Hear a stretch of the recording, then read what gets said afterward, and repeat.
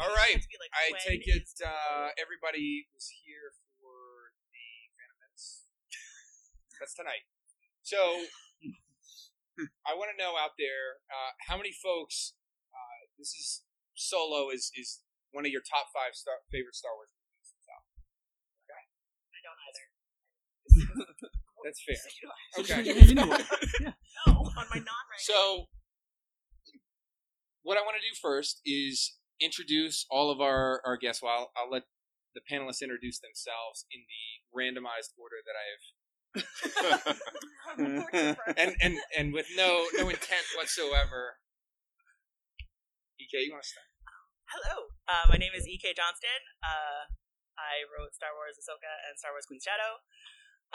No big deal. I really enjoyed Solo, so I was like, hey, can I crash the Solo fan panel? And they were like, sure. Actually, the email came to me, and my response to Brandy was probably in all caps and unintelligible. I mean, the conversation on Twitter was fairly, legible. Brandy said that's how all your emails were, Thomas. That's accurate. The original pitch for this panel, I'm pretty sure, was like, let's just watch an hour of Solo, and I immediately volunteered to just sit in here. Christy. Hey, that's me. I'm Christy Morris. I also go by Bespin Bell online, and I'm with a couple of different podcasts. I co-host 2 different shows, Sabers and Spells, which is me and my friend Teresa talking about Star Wars every other week, as well as any other geeky stuff we want. I also do a 5-minute segment called Fashion in 5 on the Star Wars Report every month. And then I do a show called Planet Leia on Fantha Tracks, where we have women from around the world that talk about Star Wars every month. And completely randomized as well, Michael. I'm Michael Morris. I wrote my name earlier today. Hey, I'm trying to fill stuff in here. They all have lots of things to do. But I do the Cloud City Casino podcast on the Star Wars Report Network. So I'm a big Lando fan. That's it. That's all I got. You can tell by the shirt. Nathan, way down there on the end. Hi, I'm Nathan Laws. I'm the host of the 42 Cast, which is your ultimate answer to fandom, geekiness, and everything. We talk about everything, not just Star Wars, but that is one of the things we talk about. And I was a little late today because I was looking for my business card case, which I lost somewhere in the building. So if anyone sees a little silver case, it's got my business cards inside, it says Nathan Laws, just let me know. Don't worry, everything you've heard about Nathan is true. And that's being late gets you put into the unknown regions that is this town. Yeah. All right. Hi guys, I'm Rebecca Fant. I'm Rebecca. Online I go by Chewbecca. My handle's Chewbecca Cosplay. I'm just a cosplayer and all-around Star Wars enthusiast. Obi-Wan, I'm representing today. He's my fave. He's my boy. I also have a couple Rays, and I'll be soon setting out on the journey of making a meadow picnic Padme for my sister. So if you guys are into cosplay, you can follow along with that. I've heard of that Kenobi guy. All right, Bria. Someone to show. Hi, I think he put me last, purely because he knew I was going to say something mean about Y-Wings. Mute her! Listen, I got a big voice. I can talk. So hi, I am Bria Livornia, Chaos Bria on Twitter, basically everywhere. I am also a freelance writer for StarWars.com, and I do some work for Marvel Comics as well. If you have been reading their Age of Republic, Rebellion, Resistance series, probably read some essays in the back for me, most recently about Poe and one Armitage Hux. Aside from that, I am also the managing editor for Tashi Station, where I co-host the Vongcast about the New Jedi Order and the Kanji Cast, which is Star Wars from an Asian point of view. And I think that's everything. Except if you like Dragon Age, you can follow me on Twitter. We talk about that a lot. And I'll be your guide through this panel. I'm Thomas Harper. For those of you who don't know me, I write and podcast for a site called The Legal Geeks. If you happen to see last year the court-martial, the mock court-martial of Poe Dameron that was done at San Diego Comic-Con, that's part of a flavor of what we do out there. I have the, ignominy of being the prosecutor that got Poe banished at the end of that trial to the Star Trek universe. Wow. But it's a lot of fun. That's rough. I primarily take issues that you see in Star Wars, so say C-3PO and R2 getting thrown out of the cantina in A New Hope, and take a look at legal issues there. So is that unlawful discrimination, for example? So we break it down. It's a lot of fun. But that's enough about us. We're here to talk about one thing and one thing only, and that's Solo. So what I want to warm up with is a round robin down the line. I asked the crowd where, if this is a top 5 Star Wars movie, but we've had a lot of new content since Disney took over the franchise. Where does this film rank among Star Wars film content for each of you? It's hard for me to rank. I think a couple people said they don't rank. I kind of grouped them into like high, medium, low. For me, this would be medium, just because the OT is the OT. I'm also a prequel fangirl, so I love the prequels. So ranking them with the new ones, Rogue One is my fave. I love Rogue One. This one, yeah, Rogue One fans, what's up? I would put this maybe on level with The Force Awakens for me, and I'm someone who did not like The Last Jedi. I'm not going to be a hater, it's not up there for me. So I would rank it somewhere between Rogue One and The Last Jedi, maybe on par with The Force Awakens. I liked it, was not my fave, but I liked it a lot. I love all my children equally. I don't care for the holiday special. That's the stepchild. I honestly, I don't rank the Star Wars films anymore. I've found over the years that all of them speak to something different in me at any given time. So a while ago, I probably would have said my favorite was A New Hope, and right now I am super the Phantom Menace. I will die for the Phantom Menace. For me, I enjoyed Solo. There are parts of it I don't like because I don't think they handled some issues of representation correctly. But as a whole, I am 100% here for the movie and everything to do with Kira and Edna's Nest. I also don't super rank Star Wars movies that often, except the playthrough of Battlefront 2, which is my favorite Star Wars movie. Sorry, it's not coming any closer. Is this okay? Okay, sorry. So what I said was I don't really rank the movies except for the playfront of Battlefront 2, which is my favorite Star Wars movie.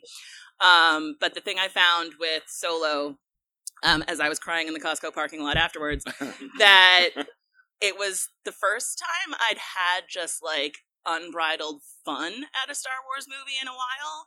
Like, I cried so hard in Rogue One, the guys in front of me asked if I was going to be safe to drive home. And like, I really enjoy having those feelings, but I remember walking out of Solo and being like, I can watch this one with my nephew and not spend the next few years in therapy for both of us.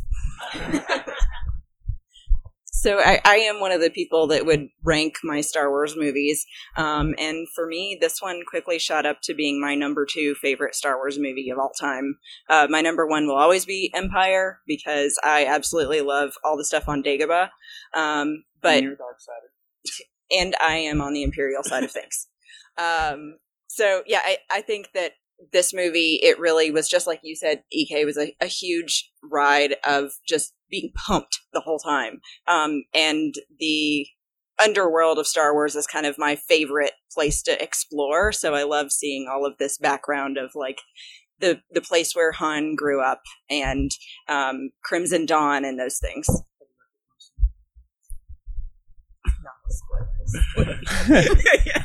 It's high. It's very high. I like the low, medium, high thing, because even though I do rank, a lot of times 2 or 3 of them are kind of in the same tier, and it's like any given day they might switch places. Prequels are always a hard sell for me, but I definitely think that there's a big gulf between this and the ones that Lucas did. I'm sorry, I'm not going to be a hater on that, but yeah, so I enjoy Solo, but it is not one of my favorites. I would watch 4 through 8 over it, but I definitely liked it and enjoyed it and would watch it again. I think my problem with rankings is it seems to suggest that if a movie is at the bottom of it, you don't enjoy it or you don't like it. And so I think it's this kind of artificial thing to put on something that you just truly enjoy. And so the way I look at it is like, I have a 14-month-old at home, so my time to do things is limited in my free time. And the way I look at these movies is if I've got a spare 45 minutes or half hour, what movie am I going to opt for to just jump into for a few minutes and then be okay with popping back out of? And from that perspective, Solo is right up there. I can hop in, watch the Kessel Run scene, watch a little sabacc, and have a lot of fun, and pop back out and, resist that urge to watch the entire movie. And that, to me, is a sign that they did a fantastic job with this.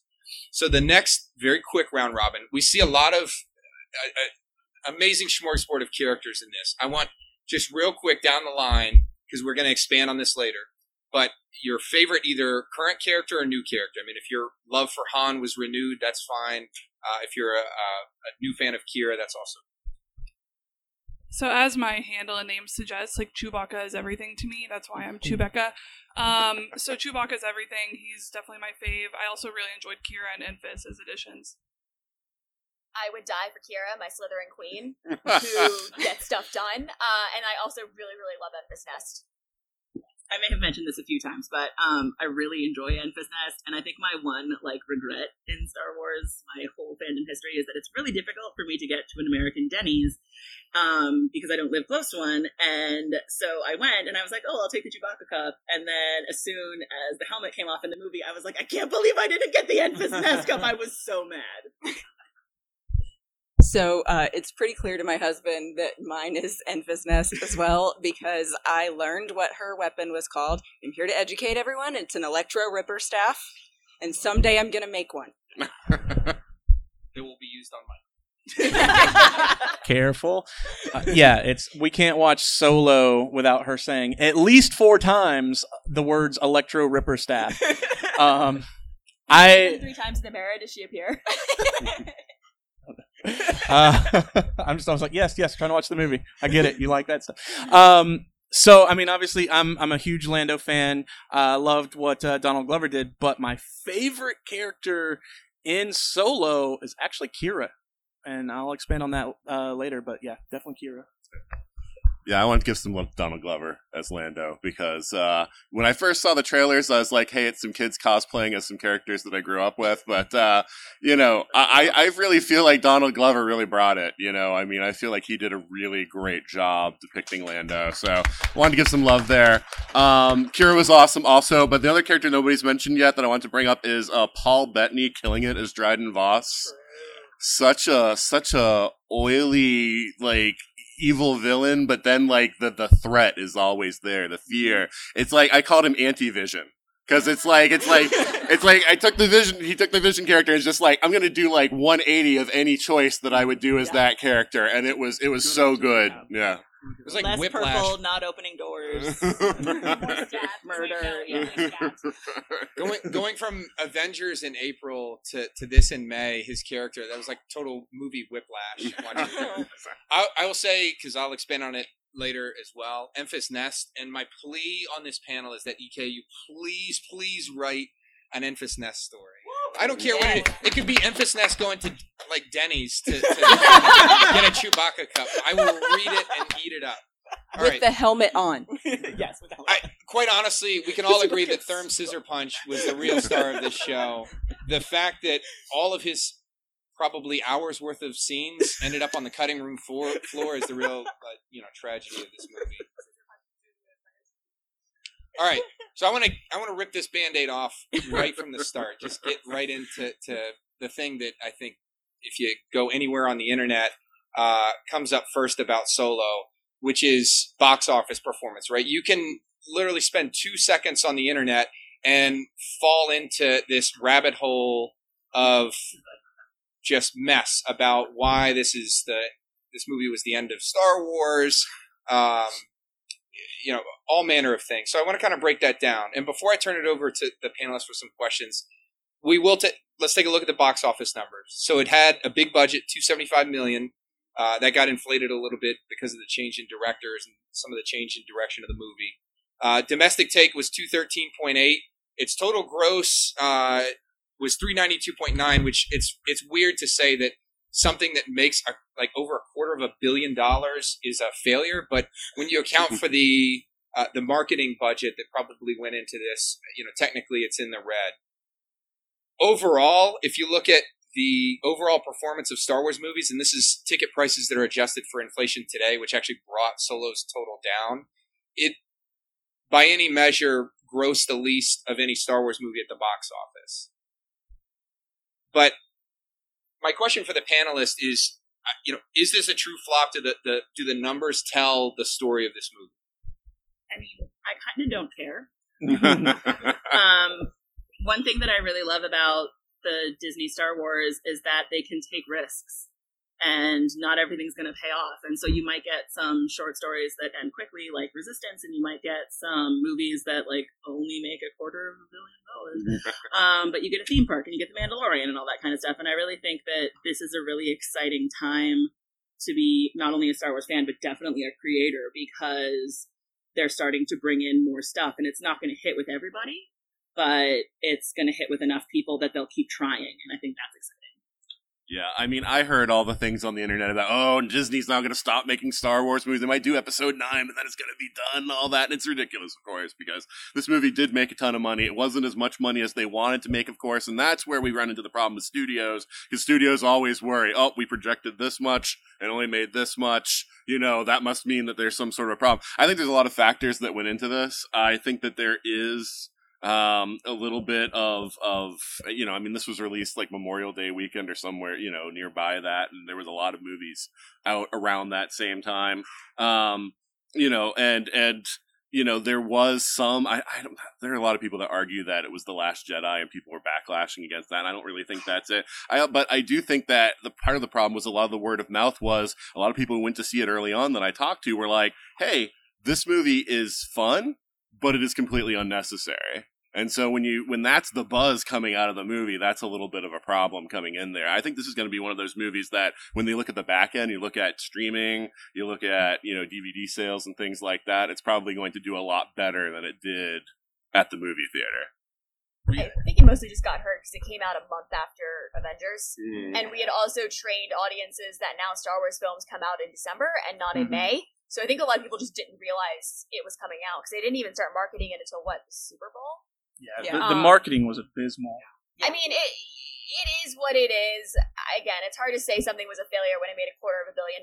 If all my failures were involved in getting $250 million, I'll be happy. Well, but keep in mind, it's yes.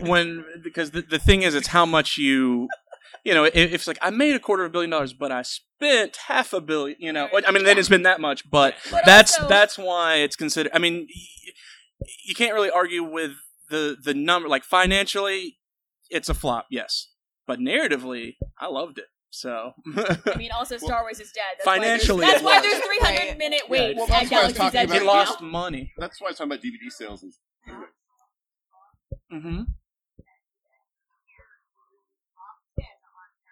Right, but you have to subtract it from what the movie cost them to make.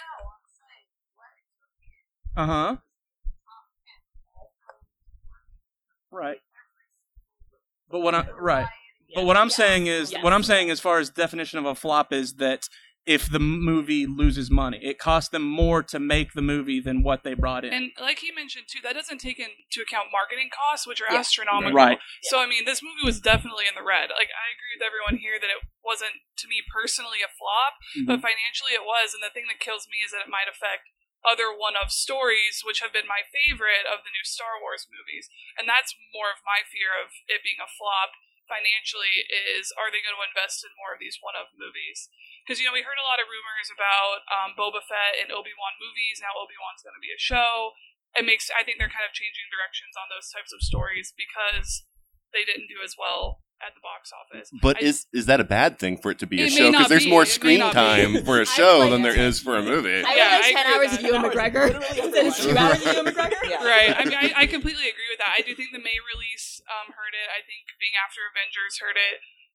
When people talk about Star Wars fatigue, though, I don't know if I buy that because we don't have Marvel fatigue and there's a movie every 3 months or something. Exactly. So I do think the May release and being after Avengers hurt it. I know you mentioned the Last Jedi backlash. I don't know how much that had to do with it. I will say for me, I was a little bit saddened after The Last Jedi and I wasn't as hyped for Solo until I started seeing more stuff come out, and there wasn't a lot of trailers on TV and that kind of stuff to get me as hyped before, and I walked out of the movie really pleasantly surprised at how much I loved it.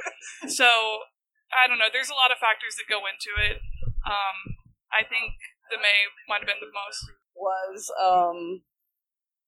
open, I saw Solo. I was still seeing it in August in the theaters. Yeah. Which I think most of the big blockbusters were way gone. And I that's think what I like- was gonna. Like the power of Disney. So it was still Yeah. around. And honestly, there's no good answer for this. Like, Yeah, there's like, We'll just fight for the next financially, one. I mean, yeah. Financially, talk yes, about it was a this. flop. yeah. I mean, I, Yes, we all loved it. I'd rather talk about the My, characters. my take on it is, unless you're a massive Disney stockholder, why do any of us care what it hauls in at the box office? I would like to meet the person that doesn't go see a Star Wars movie, because they're disappointed in the opening weekend take. I don't think that person exists. I mean, that is It's the true, same- but it's the same notion. Sorry, We've been getting seeing your news close about to- Galaxy's Edge, and is it doing that well? It's like, who cares? Just, it's a Star Wars land at Disney World at Disneyland. well, my thing is that I think it's important because I did love Solo. I want it to do well because I want them to make more. Oh, sure. So I Yeah, think it's definitely important from that aspect. But another thing too, because I talked to like a lot of, like, of course, I'm sure all of you are like the Star Wars person at your job, so you talk to all the casual people. And like a lot of people I talk to, like, I just don't know, because it's not Harrison Ford. And so I think that, this was the first time that they really sort of recasted. So I mean, fake Wedge, but whatever. Like, this is the first time we had a major character that was recasted like that, and I think that did turn some people off. So I think it's a lot of factors. Yeah, I think a lot of casual fans that I knew that were on the fence about seeing it, I talked a lot of people into seeing it because they were like, do I need to see it? I'll wait for the next one, or I haven't heard good stuff. Those people that don't go to the movies a lot too, that are gonna, are they gonna spend $15 per person at Avengers, or are they gonna go next month and spend $15 per person at Solo? Those types of people, I think, are turned off. And yeah, I think it matters for the future of if we want more Solo movies. I'm happy, like you guys said, with the TV shows. Maybe it's putting more of those original ideas in TV shows. I'm cool with that. But I'd like a trilogy of Solo movies. That would be awesome. And that's the moment you hear a friend of yours, even a casual Star Wars fan friend of yours, say that they're on the fence. That's where you pop an intervention and you drag them to the theater. Because if you don't see it, how are you going to know what an Electro Ripper staff is? Exactly. All right. Or like, what are you going to do when your dad calls you from the lobby of the movie theater? It's like, didn't they cut that guy in half? And I'm going to be like, yes, Dad, they did. And they put him back together. You won't know what the heck is you going have on to when watch you sit down the at dinner. animation. Well, my mom thought this movie was set before The Phantom Menace, and I had to explain to her, no, Mom. He was super dead-ish. Han ages like Chewbacca does. All right, so I want to, from here on out, we're talking about the meat of the movie. We're done talking about the performance and this or that, because you're all here to talk about why we all enjoyed this movie to whatever degree. And I want to first talk about the visual storytelling that this movie brings. And to sort of set the tone, I want to just show a short clip from the movie.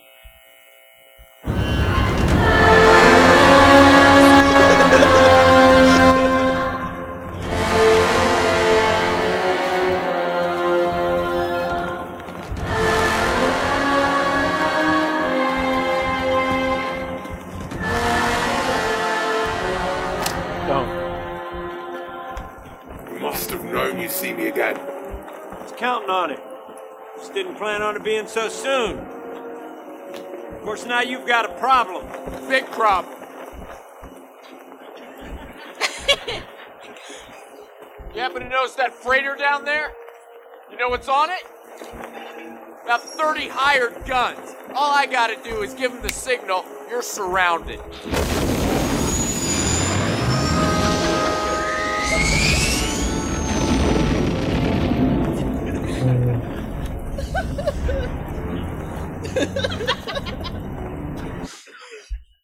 So, I need a drink. I told you that the original pitch for this panel was just to watch the movie. You get the sad final cut of it. Like, can we ask, has anyone in here not seen the movie? You haven't seen the movie? Okay, Well, Hey, no, avoided don't them. shame them. Don't I shame really them. We need to go see. see We this know there's a movie. lot of people. That who should yeah. sell you on it. Maybe we should have put a spoiler warning on here. Yeah, There will be spoilers. Your time will be much better. I will give you my phone. You can go watch it on YouTube. I just know that Kira is the best ever, and I Pretty love good. her and I would die for her. Pretty good. So, EK, I want to start with you. Your entire life revolves around storytelling, and I want your sort of impressions of how this movie told part of the story, not just through the script, but through what we see? So I practiced like 15 answers on the plane on the way here, and they all just left my head. One of the things that I love the most about Solo was that it's called after the person who is the main character, Han Solo, and you kind of get the idea that it's going to be like a movie that's just about him, and it turns out to be a really good team movie.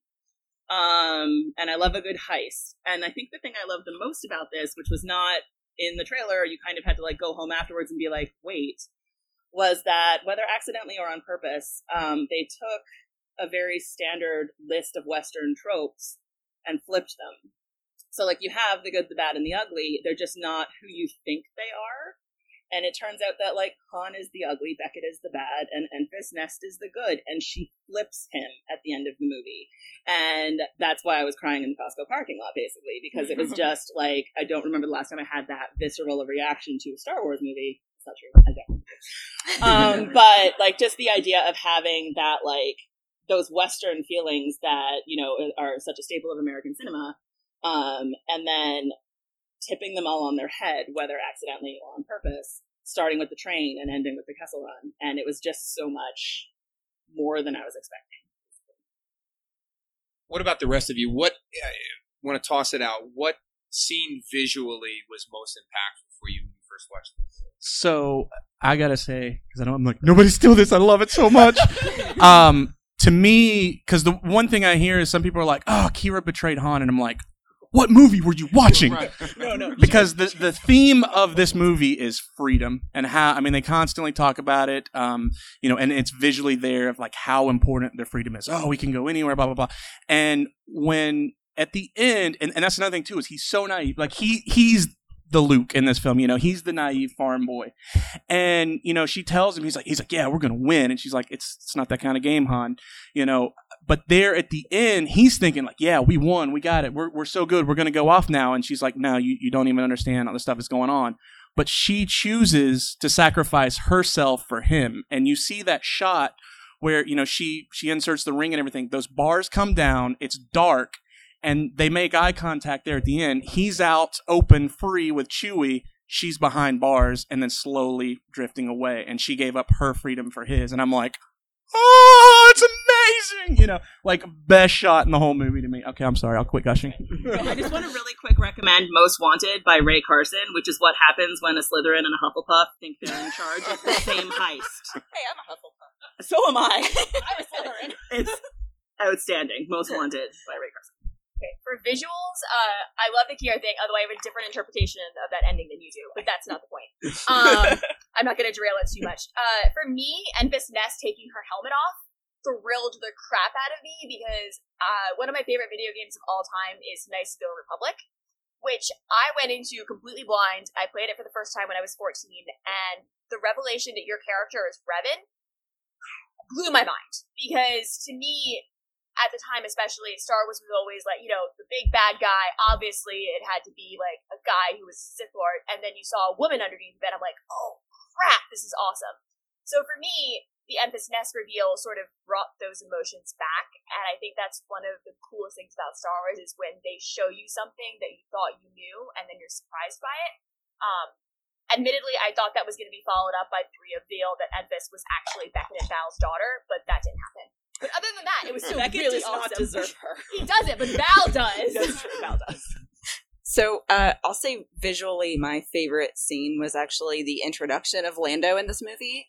I think that the way that it was filmed, especially with the lighting, it's this dim room, they're playing cards, and then you suddenly pan over to him, and he's perfectly dressed, of course, but it just seems like so Lando's environment, and it's just a beautiful scene, even if you didn't have anything else going through it. He doesn't even look at the droid that pours the drink. That's my favorite part. Yeah. He just holds the glass up. Framing of Lando between Han's legs. That's beautiful. I have a few, and they don't really have much meaning just because they look cool. My favorite movies, or my favorite parts of all the Star Wars movies that stand out in my head, are just that one cool scene. You know, the double-bladed lightsaber just popping out. You're like, damn, that's cool. And so for me in this movie, the three that stand out were the Enfys Nest reveal, and the other two are in the trailer that we saw. Kira with the cape as a costume junkie, that red cape and the white jacket, and she just walks out looking so cool. I was like, oh, I want that. I want that cape. And then the other one that's in the trailer too is when it's cloudy and they first walk up to the Falcon, and it just kind of pans up and he's looking up at it, and you're kind of looking up at it too. That was just so cool. Those are moments that kind of gave me chills in the trailer and watching the movie too. I will say I have two. First is everything on Mimban. You see the Empire not trying to chase down the fledgling rebel alliance. This is the Empire at a time where it's trying to just crush and strip worlds. And the dirt and the grit, everything about those scenes on that planet, watching just standard Imperial troops. There's no Darth Vader, nobody special on that planet. It's just the Empire at war. I thought that was phenomenally presented. In real life, I'm an Army major, and so watching that major get hit by the artillery round as Han is like, what's a mouthy scooch? Just sitting there watching. It's just amazing. So, and then number two would be in the middle of the Kessel Run when they finally fought off the TIE fighters, and the Falcon gets hit by a bit of lightning or whatever it is, and the power shuts off on it, and everything goes dark, and it switches to emergency lighting, and then you see Han sort of fix something, a spark, all the lights come back on, and then bam, there's this massive creature that's in front of them, and stuff really pops off from there. So those and that scene like encapsulates Han, right? He jumped into this thing, into the Kessel Run without much thought or intent, other than like, hey, I'll fix this. I can just figure it out as I go and improvise. And that moment is just a perfect encapsulation of that. Oh wait! Also, I almost forgot. The scene of the Imperial blockade in the Maelstrom. Yes. Was that Star Destroyer gorgeous. coming through was amazing. And then Han saying like, oh, I used to be one of these guys. They're not going to throw TIE fighters at a rinky-dink freighter. And then, like 7 fighters come out.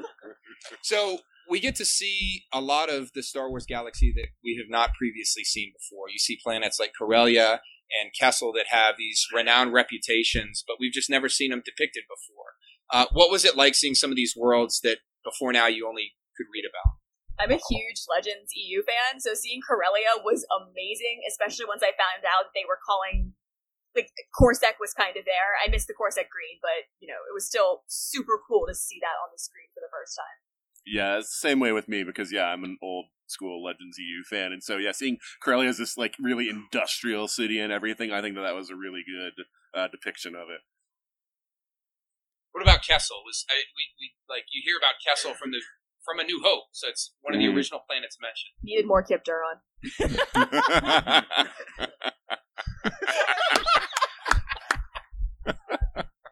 I thought in this movie, as far as planets are one of my favorite parts of all the Star Wars movies too, and certain movies do a better job at developing these worlds than others. I would put this one in the middle. I loved seeing Corellia. Kessel was cool too. I wouldn't put it. I think the prequels do the best job of planet building, in my opinion. And Rogue One was up there too, with making me feel something for the planet as well as the people. I wouldn't put this one up there with those. But I did think they did a good job, probably better than the sequels. Maybe on par with the original trilogy as far as world building, the actual planets.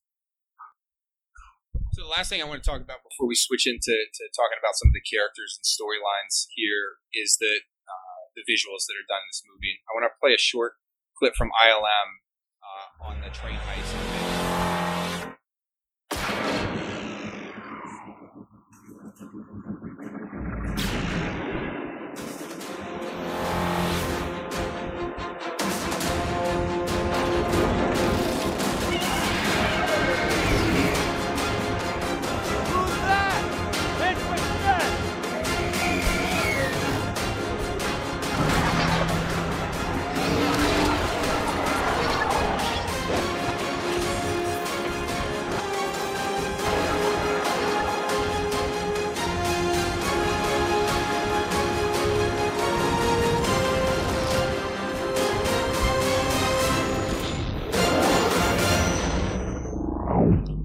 So that scene on Vandor, just as a brief explanation, that explosion that you see as the coaxium gets released and hits the mountain, the filmmakers actually went on YouTube to look for just the right explosion. Like, what would this material look like when it exploded?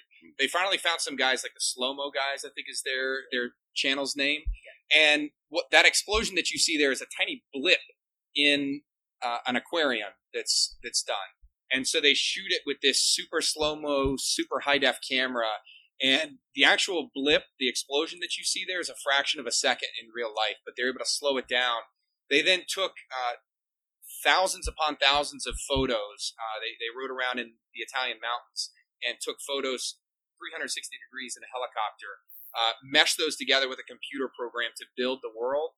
And then the only thing that's like just truly fake generated is the actual mountain explosion. They said weirdly enough they wouldn't let them destroy those mountains. Yeah. I don't get it. I'm like, but guys, it's a Star Wars movie. Come on. Come on, Italy. When are you going to get this opportunity? Often, but historically speaking. So, just quickly before we pivot, is there a particular scene where the effects just blew you away, took you? I mean, that put you in the Star Wars galaxy 100%? Well, I love when Enfys first shows up. I mean, I don't know why. Like, I just love the shot where she's like, "I'm going in," and then like cranks it, and you see that like head-on shot. But that's not the special effects part. It's just really cool. But then, like, when she starts fighting and everything, and it's just so quick, and she's just moving like a ninja, is awesome. I do have one small complaint with it. She's got those like really cool shield gauntlets, but a lot of people are like, "Huh? What?" And I'm like, "I know. They only showed them for like a half a second," and I'm like, "It should have been like 2 seconds. Like, check it out." I don't really have an answer, and I think that's a testament to how good ILM is. I don't necessarily notice when things are effects versus combined with miniatures and like other filming techniques. I don't know what really is. Same. Mine is Enfys jumping off the roof for that exact reason. Like, it's the stunt person, and then the stunt person hits the ground and she stands up. And it's super easy, and thanks to wigs and costumes and all kinds of shenanigans, you can hardly tell. And she does unmask a lot of her own staff fighting, but she had to learn how to do it based on the person who does unmask staff fighting. And I just think that combination of, like, these ludicrously pretty digital backgrounds and getting them to sort of work with the people who are there is one of the things that some of really good at. I think before we switch, I'll say that the initial speeder chase when Han escapes the White Worm's lair and is fleeing from Malak, and he's got this stolen speeder, and he's being, they're whipping around the streets of Corellia, is just phenomenal. And to watch it, I mean, they built mock-ups of these speeders, and they're just driving them around. They had 360-degree control of these things. It's just phenomenal that you can go and build something like that. And to this day, I could just listen to the score for that part of the movie, and it just gets me like really charged up and wanting to watch it. So I want to get for the rest of the panel time and talk through some of the story points and characters. And it's appropriate to start with Han. And what I'll kind of start with is we had an EU origin story in a trilogy of books for Han. How it's different here, how it's represented, right? Brie, I'll start with you. How did it stack up? So I really love. Okay, if you've read the A.C. Crispin books, one of the main characters in it is named Bria Theron, who I sort of took my name from. It's a long story. But for me, I like them both for different reasons, because you get a different story of Han for a different galaxy setup. And I will actually argue that Bria Theron's story and part of all that you see in Rogue One, actually, because she's much closer to being like Saw Gerrera as far as that goes, which isn't actually about Han. But I really want to talk about Bria Theron. I liked this. I wish we had seen more of his Imperial background. I'm really glad that stayed in there, because for me, that's always been a key part of the character. And I also really liked the twist on how he and Chewie met. It wasn't so much him being like, "I'm gonna free the Wookiees," which is where you get Han to eventually. It was, well, I guess we're gonna do this. Let's make fight of pretend and punch the thing. And I thought that was a really cool way to change it up and everything. Also, chained together and then share a shower is like Yes. the two tropes that are just like solid gold every time. I wonder if there was only one bed. Yeah, so like for me, this was really hard. This is why I had trouble with Solo from the moment that it was announced, because it's one thing for Disney to come in and for Disney to take the Star Wars franchise in a new direction, whatever. But I've always felt like if something's good, don't change the thing that's already good, right? So yeah, I mean those books are really important to me as I was reading Star Wars books in the very beginning. I do like a few things that they did with the movie that changed things up a little bit, and one of them being, if you read the book series, Han is eventually betrayed by the woman he loves. Sorry, spoilers for a book series that's been out for like 20-something years. Bria was trying to save the rebellion. Leave her alone. Whereas in this, I feel like what you were saying, like that Kira was actually sacrificing herself for him. And so, in that sense, it was actually Beckett who was the bad guy. So I was actually misdirected in this movie, which I actually enjoyed. They took the fact that I had read those books before, and I'm sure they were aware of them, even if they, and took it, spin it on its head, and said, no, it's actually the mentor figure who's going to be the traitor. So Alden Ehrenreich is stepped into some massive shoes in terms of what Harrison Ford did with the character.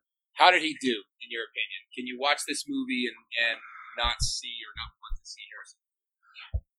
Yeah. Thank you. I think considering that it's Harrison Ford, he did as good as he could have done. He was really good. I think he did a great job. When he was first cast, I was kind of side-eyeing it, like, okay, we'll see what happens. And like the movie itself, I was very pleasantly surprised at how well he did. Like I said, no one can be Harrison Ford, but, and I think to some extent he did a good job by not trying to just be him all the time, which probably would have been a mistake. So he smiles really close to the beginning of the movie, and I remember being like, "Okay, you got it. That's fine." He's definitely rehearsed a lot of the mannerisms, and he's even getting like the facial characteristics right. But I feel like it's different between him and Donald Glover. Donald Glover seems to effortlessly be Lando. When I watch Ehrenreich, I feel like he's doing a performance. I feel like he's trying to be Han. So I feel like it's a different level. I disagree with that, because to me, why Alden worked is he was not trying to do a Harrison Ford impression. Right. And also Han is at a different point in his life in this story than Lando is. So it makes more sense that Donald Glover's version of Lando is closer to Billy D. Williams, because Lando is already more established in who he is. This is Han still trying to figure out who he's going to be, and the boy doesn't know. Yeah. That boy is dumb. I love him, but he's dumb. He didn't have a formal education. Give him a break. But he knows he's an between outlaw. the writing and the performance. Yeah. Because the writing, he's definitely a different character how he's written, but I feel like he's trying to put on these mannerisms, and I can watch the actor doing that, whereas with Donald Glover, I don't see an effort, I see just... But he's not fully baked yet. Like, Han isn't a fully baked human. You got to let him rise. This is going to sound super nerdy to admit, but when I watch, I'm in a sense. None of us are nerdy. Listen, on a Dragon Con panel. When I watch these, when I go into these movies, and this is a subconscious thing that's been there since I was 6 or 7, and first watch a VHS copy of A New Hope. You're not watching a film. You're watching sort of history kind of play out. It's not our history. It's not history that is real in that sense. But it's a woven together tapestry that is very real in many senses of the word. So when I watch films like this, I'm not watching a character that belongs to Harrison Ford. I'm watching Han Solo, and this just happens to be Han Solo at an earlier point. And I don't know about any of you. I go back into my old pictures from 10, 15 years ago, and I'm like, what happened?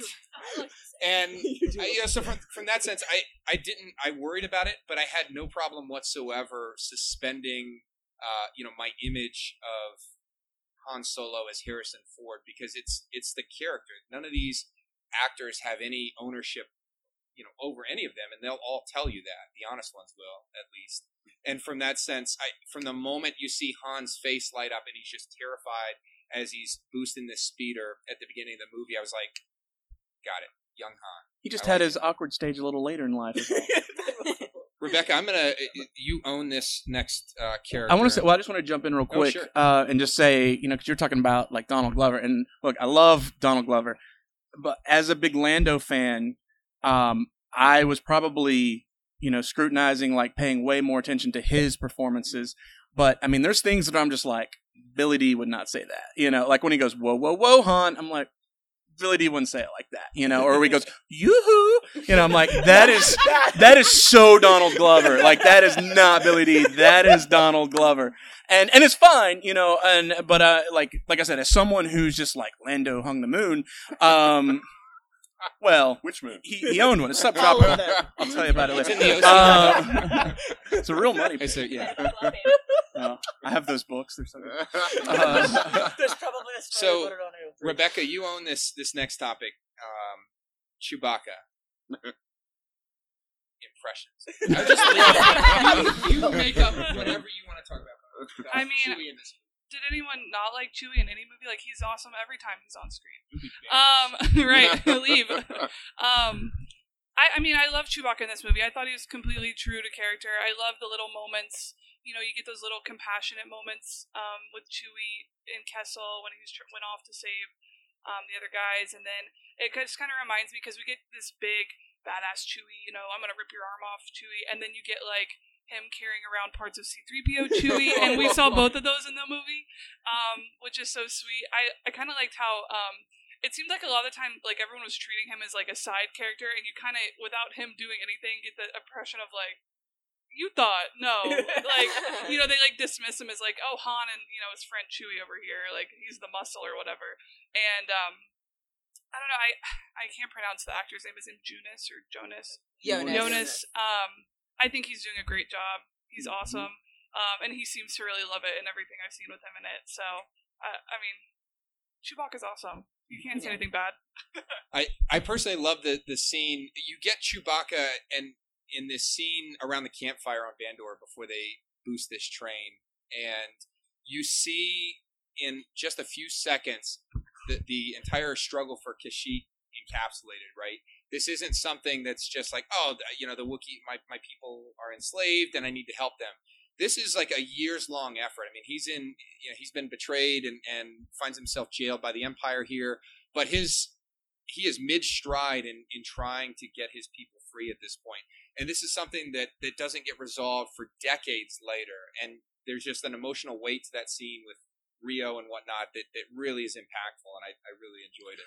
I feel like asking if you like Chewbacca is like asking if you like ice cream. I mean, right? It's not really much of a question. Like, you can be wrong. Right. I hate fun and joy. Yeah, I hate fun and joy. Yeah. Maybe if you had really bad allergies. Okay. When aliens invade or robots take over humanity, that will be the test question to determine whether the person is an alien or a robot. Do you like Chewbacca? Okay, Kira. Okay, can I rebut a point from 5 minutes ago now? Please? Yes. Okay, you're wrong. Because, okay, I could have said that nicer. I'm sorry. So to me, I spent the entirety of the first time I saw Solo terrified for Kira because I was worried that they were gonna fridge her with the love interest thing and that she was gonna die, or that they were gonna do like, I mean, I guess everyone running off to the sunset together is fine, but like that wasn't the story I wanted of her. So to me, Kira never lies to Han. She tells him from the start, like, you're not ready to hear about the things I had to do to survive. I am not the same person anymore. I am not the same person anymore. And Han's like, okay, but what if we made out of the cave closet?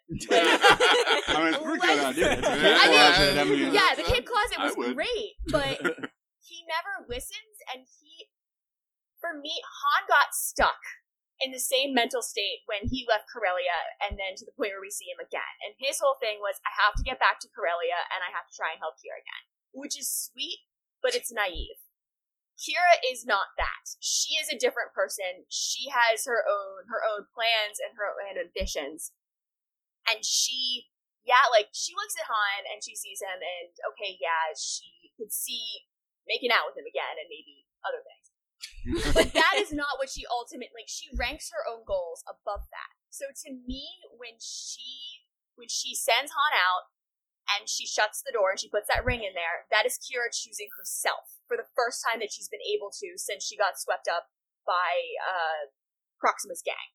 That is her taking control of her own destiny. Her stabbing Dryden was taking control of her own destiny. And it wasn't betraying Han. It wasn't lying to him. I mean, she said, I'll see you soon. That was the only way to get him out the door. Yeah. But that was her picking herself and becoming free. At what point, when she saw him again, do you think she decided to overthrow a very large criminal organization and take control of it for herself? Right away. Right away? I think it's when it. You think she had the plan before she saw him, and it was just kind of like No. But she saw him as an opportunity. She wanted to have the opportunity, and she thought about it, because like her body language in that first scene with Dryden is very telling. Like she'll touch him and everything, but I'm just like, it was very uncomfortable to watch. Mm-hmm. I think she had an idea, and then the plan formed once she realized that there was an opportunity. But the thing I appreciate about what they did with Kyrus, because what I was expecting was different from you. I thought she was going to be the one to betray Han and try to kill him, and that Han was going to have to kill her, and that was going to be what makes him the jaded guy that we see in A New Hope. So I was kind of glad that they actually made it Beckett as the one that actually truly betrays Han, because that was a switch from what I was expecting. And I do feel like it is exactly what you're saying, Bria, about her deciding to take control of her own destiny. And I think, too, it's also that she's just trying to make the best of the situation she's ended up in, because she just had to find a way to survive since she got taken back to Corellia and couldn't leave. And that was her only way out. And Christy, I'm going to pitch this right back to you, because it's a good, that point is brings up another question in my mind. The moment that she decides to fight Dryden and stay on his ship and contact Darth Maul. Is that a survival moment, or is this the end of a plan that's been in the works long before Han came back into her life? I don't think it was a plan long before Han came back into her life.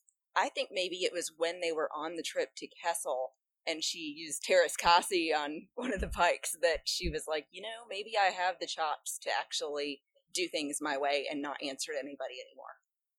Yeah, and I think another thing that's really important is her dialogue to Maul, where she specifically, she never calls out Han or whatever, and she's like, "Oh, it was Beckett who did it," and he's like, "One man couldn't done this." She's like, "Well, I don't know, I wasn't there." She specifically is just like, "Nope, it's Beckett. You worry with him. Pay no attention to the other two dudes." She definitely likes Han and doesn't want harm to come to him. I mean, that part's right. But see, this is interesting, because my thinking is that this is an organization that's created by a Sith Lord, and so the idea of supplanting the person in charge, I think, is probably just baked into the organization. So I felt like she was looking for an opportunity to replace Dryden the whole time, and then just Han came along, was like, this is it, Yeah, see, I don't want Solo 2. I want the TV show in which we see Kira just destroy Maul. Because he has to end up on whatchamacallit somehow. And he's not in control of anything then, and my girl is running that organization. And I really hope that her and Enfys Nest somehow team up to do it. I just want a scene where she's watching security cam footage of Maul get owned by Palpatine and laughing while she enjoys some Colo Claw. Nah, Vader. We have not, in live action, we have not seen two red lightsabers clash, and I think it's about time. And we know from Rebels that, he's afraid of Vader, so I'm like, so why? Are they going to run into each other? Are we going to see Maul versus Vader? Because that would be awesome. All right, it's time for Enfys. It's time for it. Yay. EK Bria, you touched on this already. What does this character mean to you? What is that switch toward the end, the reveal? What did that do for the overall movie? Your experience? Yes, I just remember kind of shrieking pretty loudly, and the dude next to me was like, which was understandable, but it just made me so happy, and just to get her. And then I will admit, about 2 seconds after I left the movie theater, I was like, there are some really awkward conversations going down in the 501st right now, because she's a girl and she's a good guy.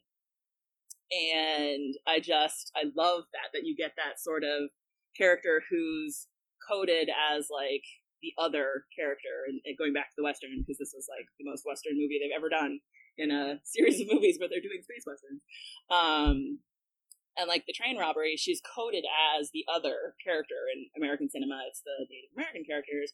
And the fact that she's unapologetically the good guy, and her whole conversation with Han afterwards, and the blanket cape that she wears, the colors in that, I just loved it. And that scene at the very end where she's holding the little kid's hand, just the way that she's written is so beautiful.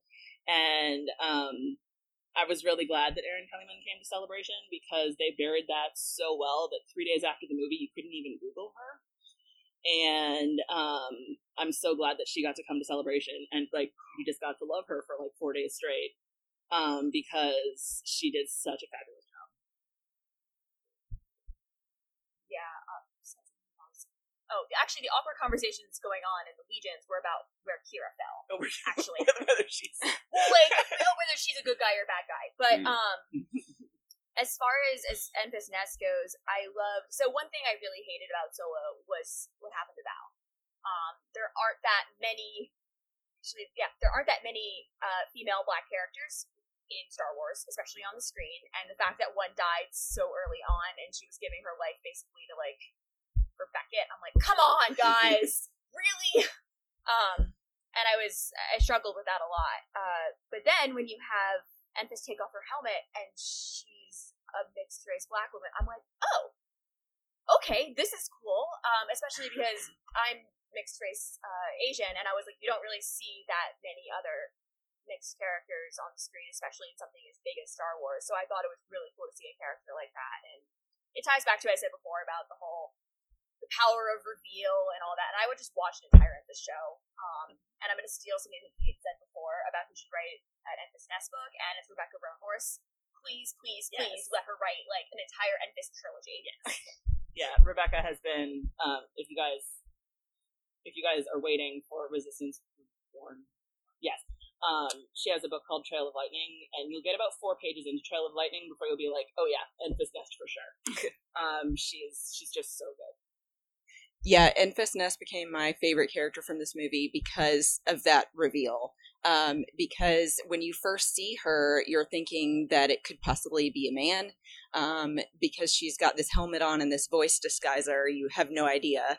And you think that they're just these people that are constantly trying to, like Beckett said, sneak the score from under them, and don't really matter. And then in the end, they end up being this group that are fighting for the people that are being oppressed by the Empire. And it's so beautiful, her care and empathy for these people, and saying that her mother has been leading this and now she's following in her footsteps, and I just love all of that. And then also the scene where she jumps down with the staff and the dust flies. And I just love, I mean, to your point, they talk about her in the movie, the characters do, with masculine pronouns. I mean, they refer to her as him and this and that. So it's, the moment where it's just as surprising for the characters on screen as it is for the audience. That was a great payoff moment. And I just love the fact that there's this connected tissue. This is the nascent rebellion, right? This is the birth of the rebellion, at least one small spark of it. Because if you look closely, you see at least one character you see in Rogue One, Benthic Two-Tubes, who's one of the Saul's partisans. And it exemplifies just the level of effort that the entire group of storytellers that are involved, from the story group to the individual writers and whatnot, are really doing to try to connect all these films. So when I watch this, I look at Rogue One differently. I watch A New Hope differently. All of a sudden, the stakes are completely different, and it's really, really amazing to see that this is where it started. Jobs like this, where they're struggling and battling to even get a little bit of fuel or credits to start up what they want to do. Plus, in the novelization, they flat out have Saw and Tiny Jin go meet with Enfys at the end. So it's even more of a passion. Okay, Lando, and this is probably where we'll end because we're running out of time. All right, guys, you got an hour? The question is the Cape Closet on the Millennium Falcon a great idea or the greatest idea ever? Greatest. How was seeing Sabak on screen for the first time ever? Was it worth it? I mean, did it pay off? Did they shoot it well? Well, I liked it, and I like how they designed the cards. Because, even in Rebels, they were like squared or rectangular cards, and so actually seeing something a little different, I really enjoyed that. I like the idea in Rebels that they had to make. I like the idea in Rebels they had to make their own cards. Oh yes, right. That it's just kind of like, we're bored. Does anybody have any plastic lying around? Yeah, I just love that Han comes into this original game with like pure intentions. It's like his naivety encapsulated in a minute or two, where he's just like, I'm just a really good card player and I'm going to pretend to not know what I'm doing. And then he totally gets swindled. And he's like, he's trying to find a friendly ear about it to Kira, who just staked him and lost all this money that she probably now owes back to Crimson Dawn. And he's like, there's no way he could have that green Psylop in play, and blah, blah, blah. And Kira's just like, I don't really care. It doesn't change. You lost, right? And then to have that moment at the end where he brings in Lando for that hug and obviously steals the card out of his little cheating device. And then Donald Glover just plays it so well, where he's got that look on his face as he's trying to trigger the card. And you're just like, ha. Because he finally learns, right? Like at the end. Because the thing is, like, through the whole movie, he never learns. Even when he's like, oh yeah, he's like, a little maneuver I learned from my friend Needles, who crashed and died doing this. Like, then why are you doing it? I told you that boy is dumb. Yeah. Well, I mean, and he tells Kira, he's like, hey, remember that alley back? And then she's like, yeah, I remember it didn't work. Like, think it through, hon. No, he's incapable of that until the very end. And then you go forward to Cloud City in that meeting scene in Empire Strikes Back, and what does Han say? Fair and square.